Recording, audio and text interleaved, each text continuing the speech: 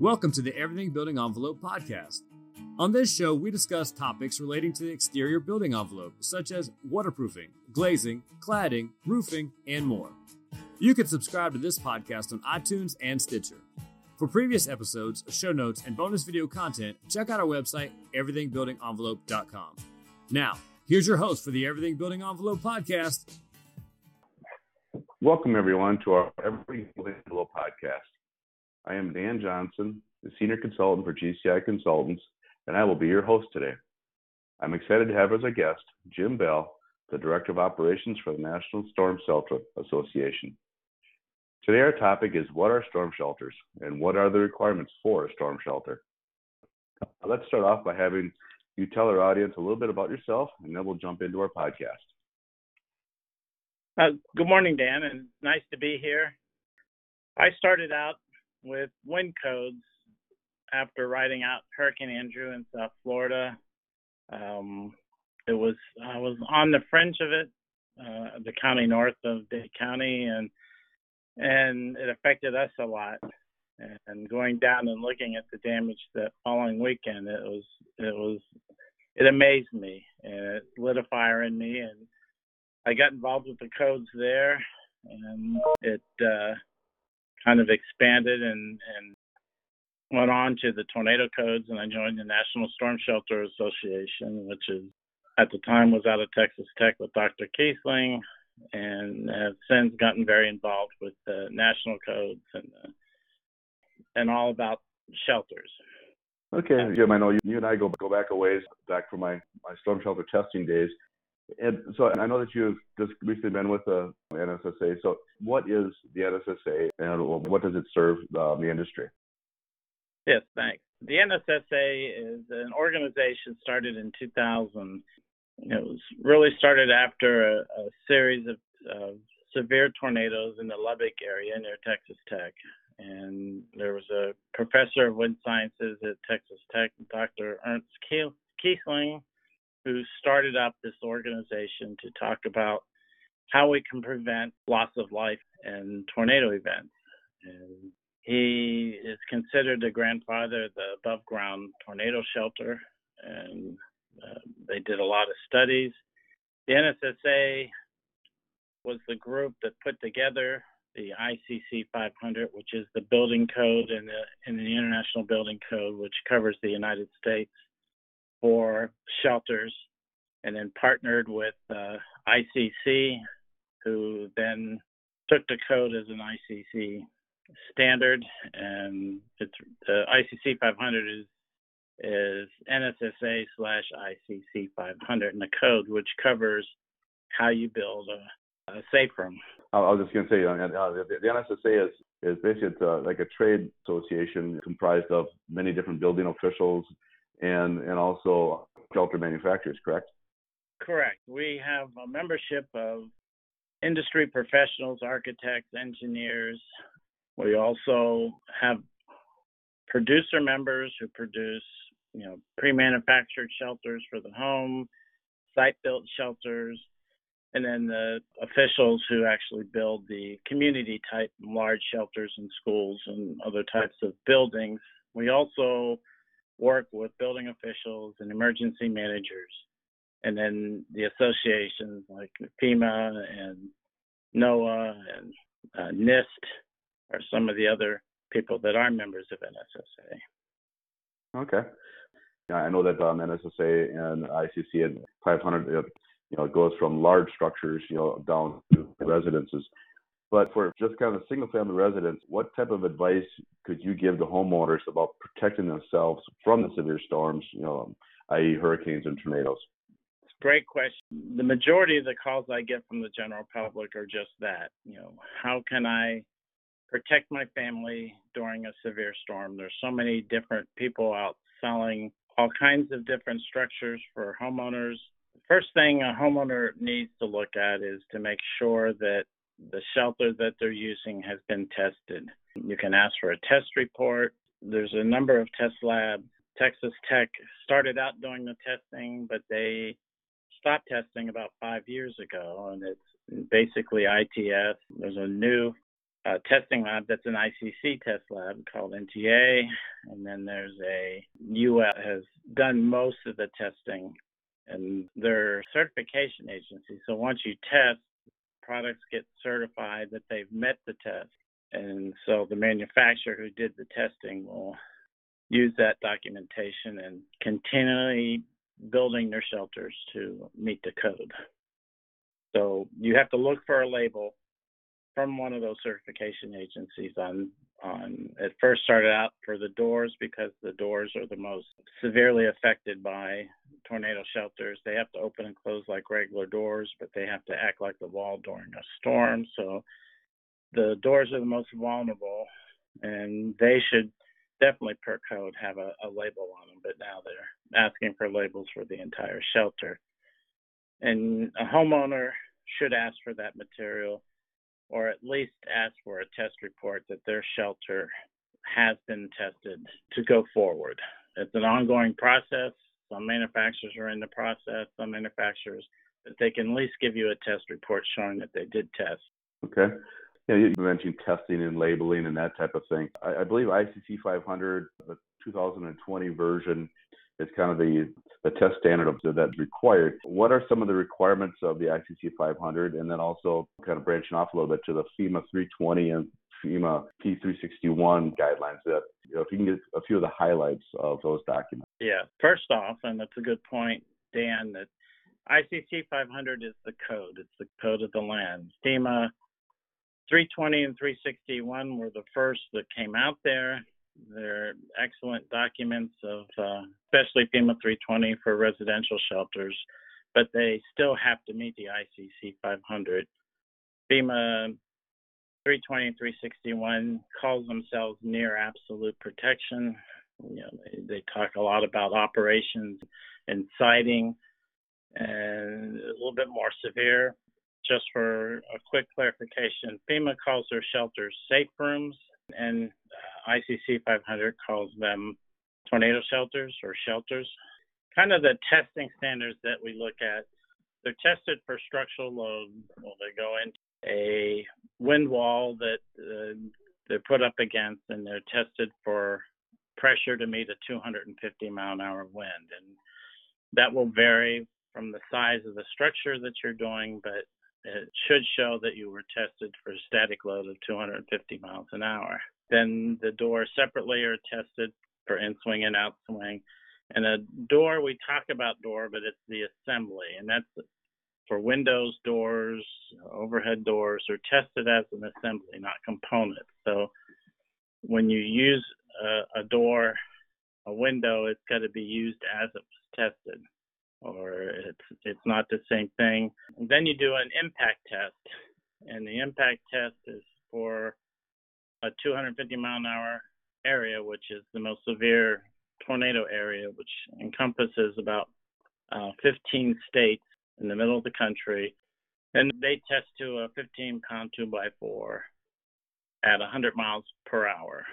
And then they test to make sure there's no perforation of the wall or the door that you're using. And then they also, for deflection, because if that impact hits and deflects more than 3 inches, that they'll fail a test.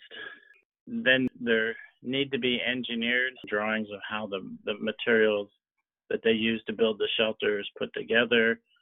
They also do calculations for anchors of how it anchors into the ground. Specific anchors are usually required.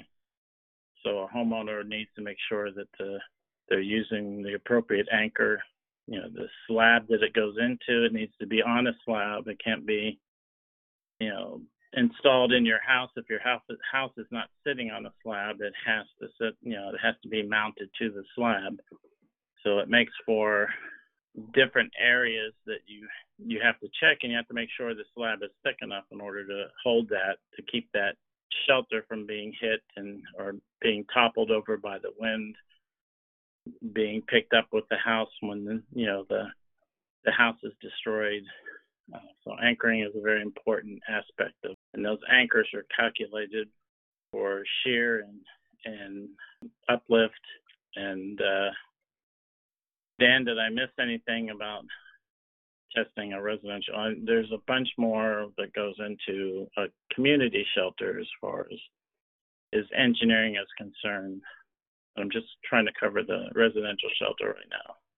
Yeah, no, I think you hit the residential shelter on very well. Like you had mentioned, there's a criteria, and basically that's just to make sure, like as you said, if you're inside the shelter, if a piece of debris is thrown by the tornado that hits the shelter, it can deflect, but you want to make sure that the people inside of the shelter don't get injured. I think that's the amazing deflection. One thing that that I always thought was kind of bizarre was, after the testing was done, the shelter was just looked in this horrible shape, which makes sense. And there is no way that the door can open up in order for to get out again until some fire department or somebody comes in and opens up the door for them.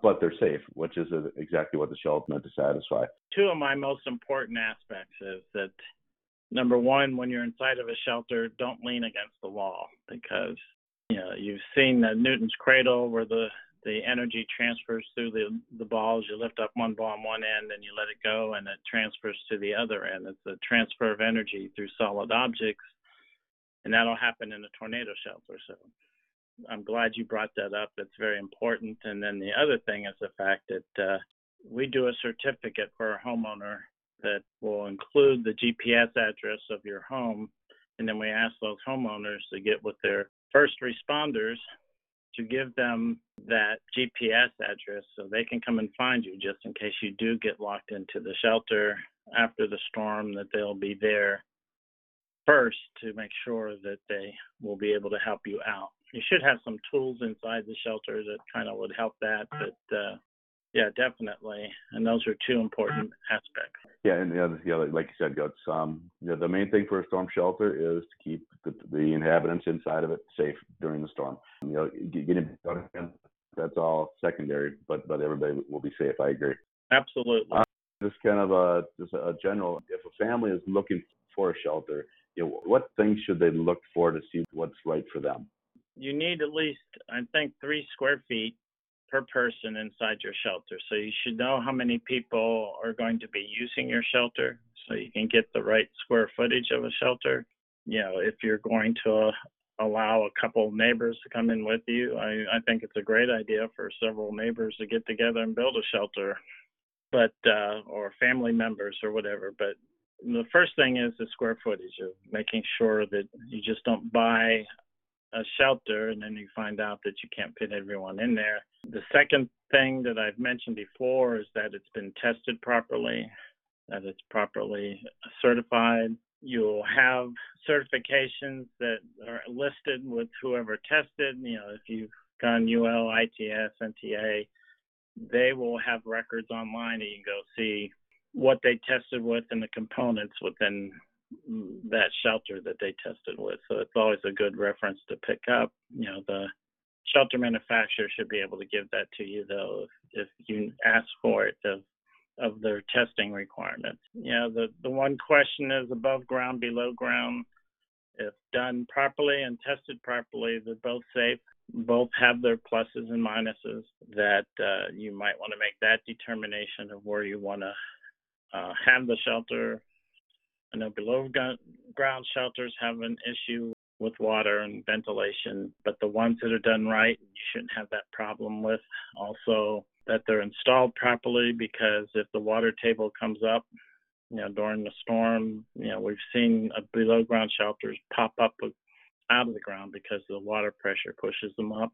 They can be handled with installation. We'll put anchors or webs in them so they won't do that, but something that you can ask.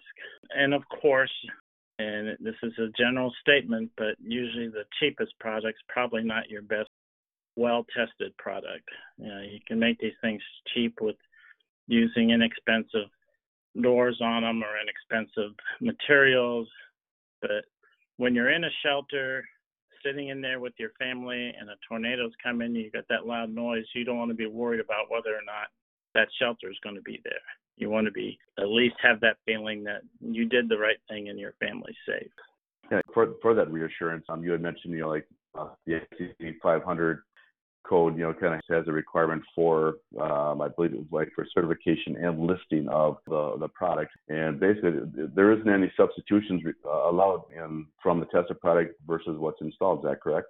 None. One of the issues we have when our shelters get older, hinges may sag or the latches may break. You have to replace. It's very important to replace exactly what it was tested with. And generally, especially community shelters, the hardware on there is just not your regular hardware that you buy. And even on your storm shelter, a residential storm shelter could have steel bars and deadbolts and things. But still, you have to use the same ones that were tested because it's important that everything interacts properly, that it's aligned, that the bolt on the shelter that keeps the doors closed have enough engagement into the strikes or the frame that holds it to the shelter itself is the same. There's a lot of testing, and Dan will attest that there's a lot of failures with tests as you're testing products to come up with the right combinations that work with different materials. If you've got a very stiff shelter wall, you're poured solid concrete, the anchors that you may use to hold the shelter in or the hardware that holds the shelter door closed have to engage differently. If the door is very flexible and it bows during the storm, you're going to have longer engagements. So the testing process tests all that out to make sure that you get the right combination that will hold. And like I said, these tests aren't inexpensive, so engine companies go in thinking they're going to pass, and when they don't, it's a big deal because they got to go test again, but they got to find the right products that will meet the code. That's why the shelter, the doors, the windows, everything that's in a shelter has to be tested and has to be used as tested because, if you make a deviation, you change the type of anchors, it can make a severe effect on whether or not that shelter will hold up.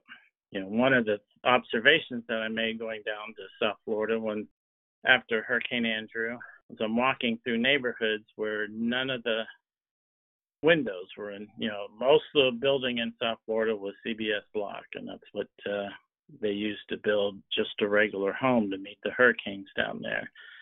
And that you'd walk through and you'd see a concrete opening, and where a window used to be, it's just concrete because the window was just either toe-nailed in or just using concrete nails or whatever to hold it in, and it just pulled it right out. That was the pressure. And we found the window where the glass wasn't even broken. The window was sitting inside the house, laying on a bed or something that it just popped out of the opening.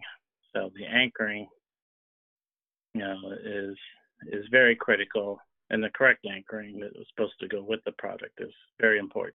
And hurricanes, safe rooms, and tornado safe rooms. Yeah, that's very true. Like you had mentioned, depending on the substrate that you're attaching, your door or window into, it makes a huge difference. You can have wood substrates, but they definitely need to be reinforced. Right. And that's the key, that even a building inspector can inspect that to make sure it's correct, because a lot of times they won't see the anchors. So it's important. And commercial buildings, they do an anchor inspection before they can cover it up, and so they can actually see the anchors used. So it's very important that when a homeowner is working with their shelter manufacturer, and you'll end up having a good relationship with him, he'll tell you what anchors he used, he'll show them to you. I've had a few calls in my tenure at NSSA where they had a failure and they found out that they didn't use the correct anchors.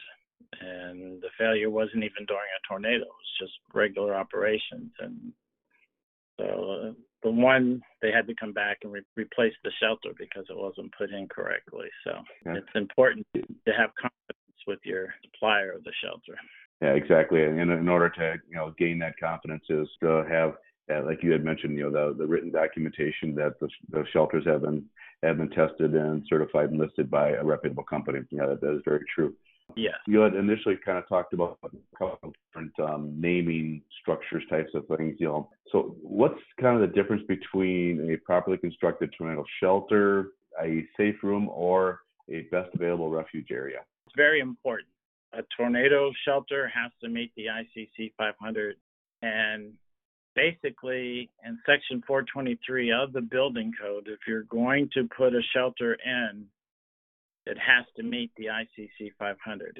It's like I said, it's Section 423 that tells you that shelters have to meet the ICC 500. For years, being in the door industry is where I come from, that I'll hear architects come in and say, well, we want to put in a shelter that will meet an EF2 tornado, but I don't need one to meet an EF5 tornado. Well, there is nothing that's tested in between. You either test the worst case for the area that you're building the shelter. Now, you could have a shelter, let's say in Florida, that has a wind load of, in Florida, I think it is 100-mile-an-hour missile speed, but they only have to test with a 9-pound 2x4 instead of a 15-pound 2x4 for essential facilities. In the regular building code, the impact test for just a regular object to be put in a home in Florida that's not a shelter, they use a 9-pound 2x4 at 34 miles an hour,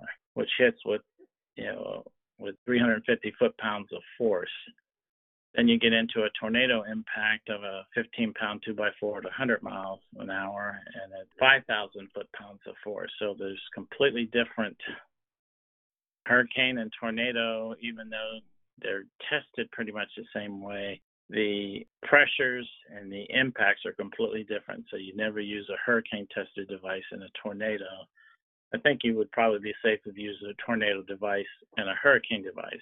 But then we get into the best available refuge area, which is what happened in Illinois this past December when that Amazon building was torn apart and, they had 9 deaths in there. Well, they had best available refuge areas, which did meet the code. That Amazon did nothing wrong with providing these best available refuge areas, but that's just a regular building that they go in, and that's the safest place they can be in the building without having a tornado shelter. So they pick areas without windows, but they won't withstand impacts and they won't withstand falling debris. And that's what happened there, was the fact that they had best available refuge areas. The code requires certain types of buildings to have shelters and safe rooms, which are basically right now requirements in the 250-mile-an-hour wind zone require schools, emergency operations centers, police stations, fire stations, 911 call centers.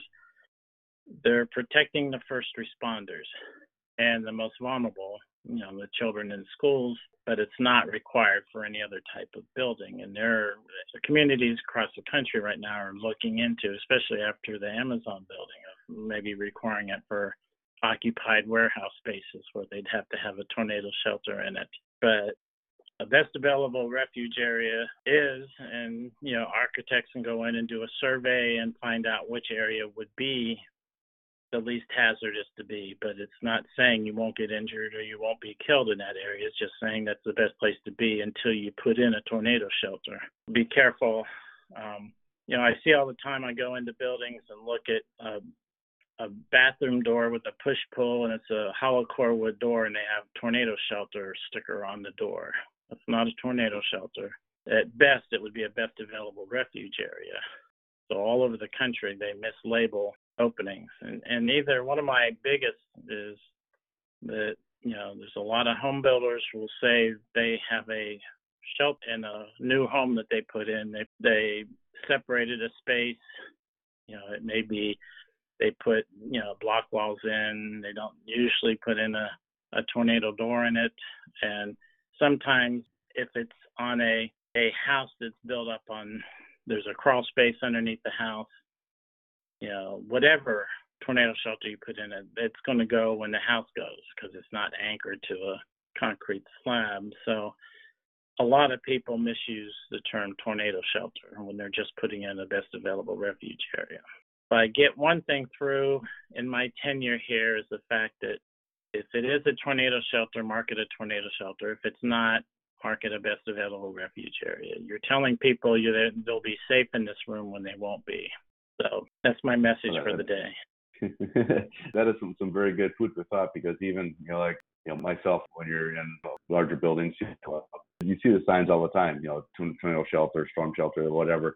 And in your mind, you think, well, of course, that's where you need to go if a storm happens. But in your mind, you should think, well, then I should be safe in there. But like you said, you're safe from a storm, but not a fear storm. Basically what you're saying. Yes, very much so. And I'll say one thing here. I have much respect for building officials. I've trained many, many, many building officials, and they have 10, 20 homes to inspect. They're inspecting roofing and plumbing, electrical, and everything else. They don't really have time to inspect your tornado shelter. We're making it easier to inspect with the labels. If all they got to do is go in there and look for the label saying what it was tested for.